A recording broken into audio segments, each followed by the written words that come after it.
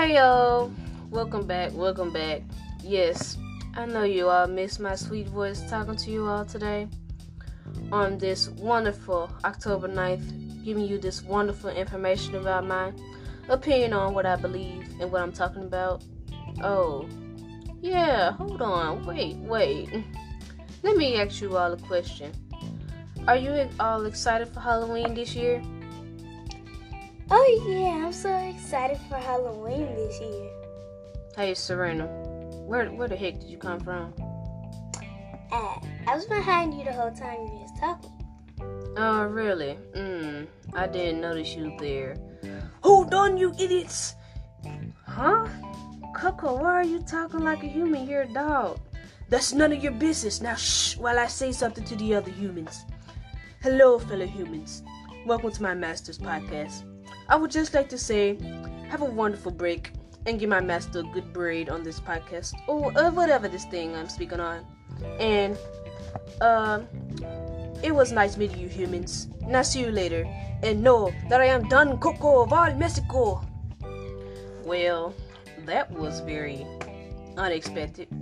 Sorry about my dog, you guys. He think he runs everything. Anyways, back to what we're going to be talking about today.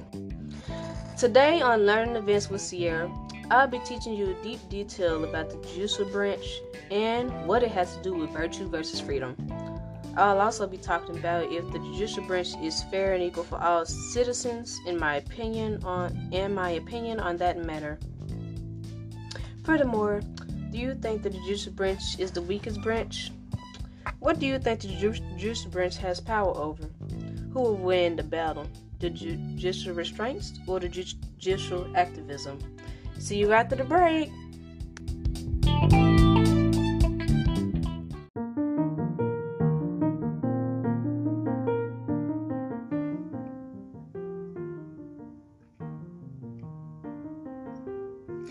Hey y'all, welcome back from the short break. Did you miss me? Oh, really? Well, forget you two then. Anyways, first, let me answer the question where I said, do you think the judicial branch is the weakest branch? While you think about your answer, here is mine. I believe that the judicial branch is the weakest branch because their decision can easily be overruled by the other branches, and they don't really have a say in anything if you really think about it. An example is the Worcester versus Georgia. Their rule got completely ignored by the other branches. So, do you really agree with me or not? I mean, if not, I really don't care because it's my opinion. Nah. Also, if you want to know more details about the Worcester versus Georgia case, look at the link here. Anyways, people, chop.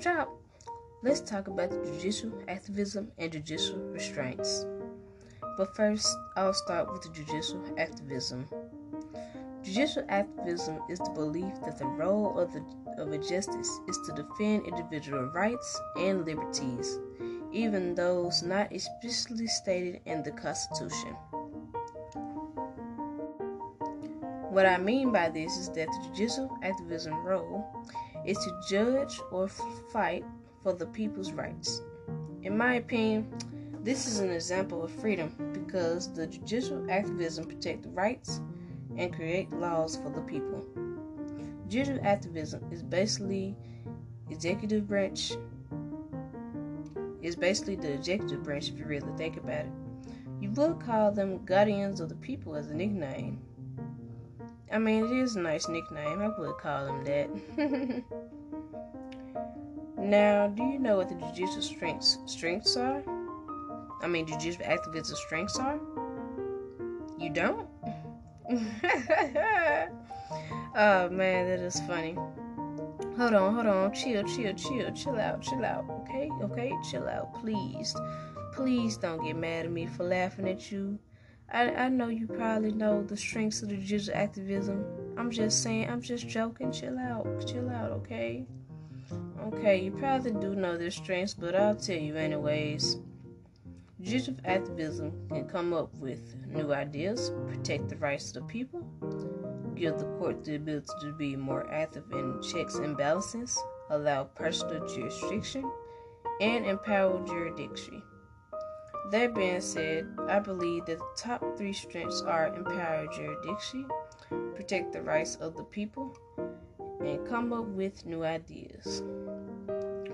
The reason I believe these are the top 3 strengths is because they overall have helped the citizens. However, judicial activism does have weaknesses. Even though you probably already know these weaknesses, I'm not finna make you mad again and laugh at you, cause yeah, I don't need that type of anger on my case. Oh no, I just laughed. Oops. I'm not laughing at you though. Chill out. Okay, let me tell you the weaknesses. Chill out. Even though you probably already know them, all of the other people know them. Capiche? Anyways, the judicial activism weaknesses interferes with the independence of legislation and is highly prone to being biased. The interference with independence of legislation says 2 things. One is that this shows a separation of power between the branches of government, and the second thing is that this shows that they are weaker compared to the other branches, meaning that they don't really have a say in anything unless the other branches say it's okay. This sounds like the judicial branch, doesn't it? But I mean, the judicial branch is a part of the judicial restraint, so I don't see how that works. But yeah, that's what I say. But I mean, since they don't really have a say, it's shut down by the other branches, so too bad for them. But speaking about judicial restraints, let's talk about that. Are you ready to learn about their strengths and weaknesses? I mean, you probably already know them anyway, so just forget it. No, I'm just kidding. I'm gonna talk about them for the people that don't know. But first, let me tell you what the judicial restraints are. The judicial restraints is the belief that the role of the justice is to defer decisions to the elected branches of government and to stay focused on a narrower interpretation of the Bill of Rights. To put this in a simpler term, it means they don't solve social, economic, or political problems. They just intercept laws and make them, which is exactly what the judicial and legislative branch do. Furthermore, let's talk about those strengths and weaknesses. The judicial restraint strengths are to have a consistent court throughout the year and follow democratic processes left by the founding fathers. The weaknesses of the judicial restraints is that it is limited to the government protection of the Constitution, limited to the power of the court, and it takes longer for policy reforms. That being said, I'll say the judicial restraints are on the side of virtue. Why do I say this, you ask? Well, that's very simple. It's because judicial restraints is judging everyone's power and deciding whether it's right or wrong thing to pass. This goes without saying that judicial restraints is indeed virtue, while judicial activism is freedom. Let me prove by some background evidence that has to do with judicial restraints. You remember the Affordable Care Act case? Or you probably know it as Obamacare.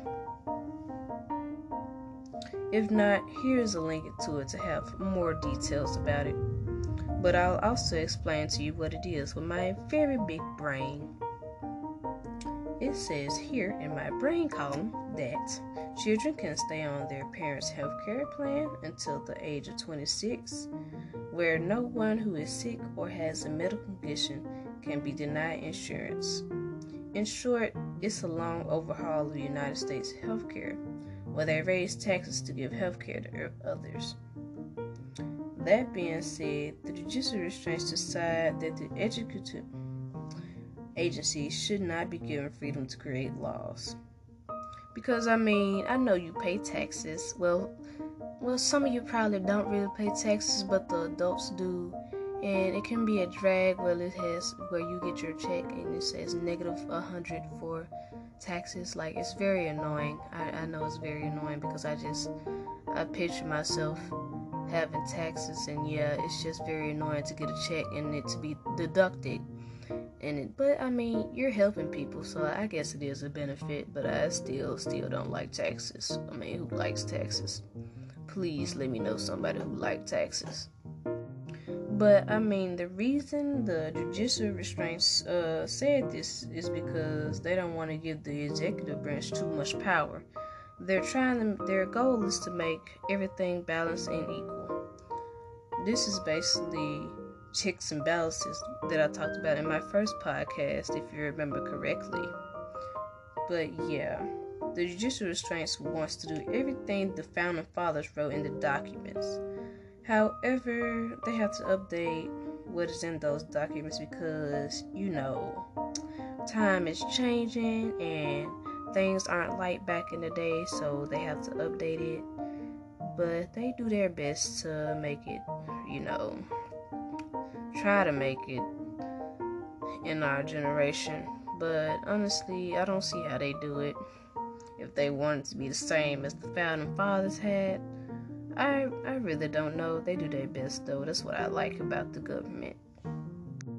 But they always ask this one question: what did the founding fathers want? That is how they come up with the laws and regulations and find out that if they should pass the law or not.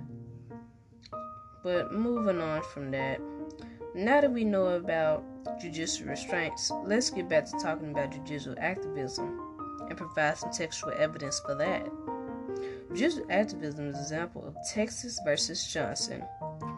Now, if you don't know what happened in this case, you have to be crazy, because I know all of you, even me, is all about saying whatever you want to say without being punished for it. Well, really, you don't know. Well, for those of you that don't know what this case is, I shall inform thou. Are you ready? So, in this case, the Supreme Court ruled in favor of Johnson and agreed that the symbol of speech, no matter how offensive it may be to someone, is protected by the First Amendment. Hip, hip, hooray! Well. Isn't that great? You get to curse the prisoner out without going to jail. Oh, we all know what prisoner you're going to curse out right now, but I'm not going to say their name. That's your opinion, not mine. Moving on from that conversation, to show our freedom of speech, we burned the United States flag to show it is a political protest. I find it's crazy that we burn the United States flag to show that, but it does sound fun to burn it, but because I'm weird like that. But I guess I'm crazy as well, and that makes me an American. I guess us Americans are crazy. Oh, man. Anyways, as you can clearly see, this has to do with freedom and is an example of judicial activism. If you're still just sitting there daydreaming and not listening to me talk to you, you're gonna make me cry. Okay, let me stop playing, but seriously, if you seriously don't know how these two go together, I'll explain how. Very simple. The judicial activism protect the people's rights, and the example of the case shows freedom of speech. See? These two go together completely, and there's no doubt about it. On the topic of freedom versus virtue, of course, on my last podcast you listened to, I was all about virtue. But now on this subject, it's a different story. Why is it a different story, you ask? Well, I mean, I'm a citizen of the United States, and it's nice to say anything you want without being punished for it. Like, who wouldn't? We have a lot of freedom. That's what I like about living in the United States. However, I like how they don't pass certain laws and regulations, because some laws that are made give us too much power. Well, give the government too much power, and then give us too much freedom. That's what I like about the government as well. Also, the fact that I still believe people cannot be trusted with too much freedom, but I guess a little bit is fine. That's why we have judicial restraints to inspect and look at those laws being made to make sure they're just and not unjust for the people. In conclusion to my long and special podcast, I strongly believe that the judicial branch is the weakest branch, but I like how the government does their best to make everything fair and equal as possible. Moreover, the judicial activism versus judicial restraints, I'll say, for this tough battle, judicial activism wins, most definitely. The reason being that, come on now, people, come on. Freedom of speech? Now that's a keeper. If we didn't have freedom of speech, I think everyone in the world would be in jail right now, but I mean, that's only if they inspect everybody's social media and lock everybody up. But I don't think they have the time for that or have the room for that, because it's too many people on earth for that, so yeah. But I mean, yeah, everybody would be in jail. I mean, and then, I know that the judicial restraints do have a good argument, but overall, the judicial activism beat them with no problem. I do hope the government comes up with a plan for this year, because the way things are going right now for the United States citizens, because y'all, this virtual stuff, wearing masks, staying away from people, isn't for me. And I know I'm not the only one here that agrees. Now, I hope you all have a wonderful day, and I hope you all enjoy my podcast. And please give me a B or A. Please no F's or D's, because I really worked hard on this podcast. I want to wish you all a lovely day. This was Learning Events with Sierra.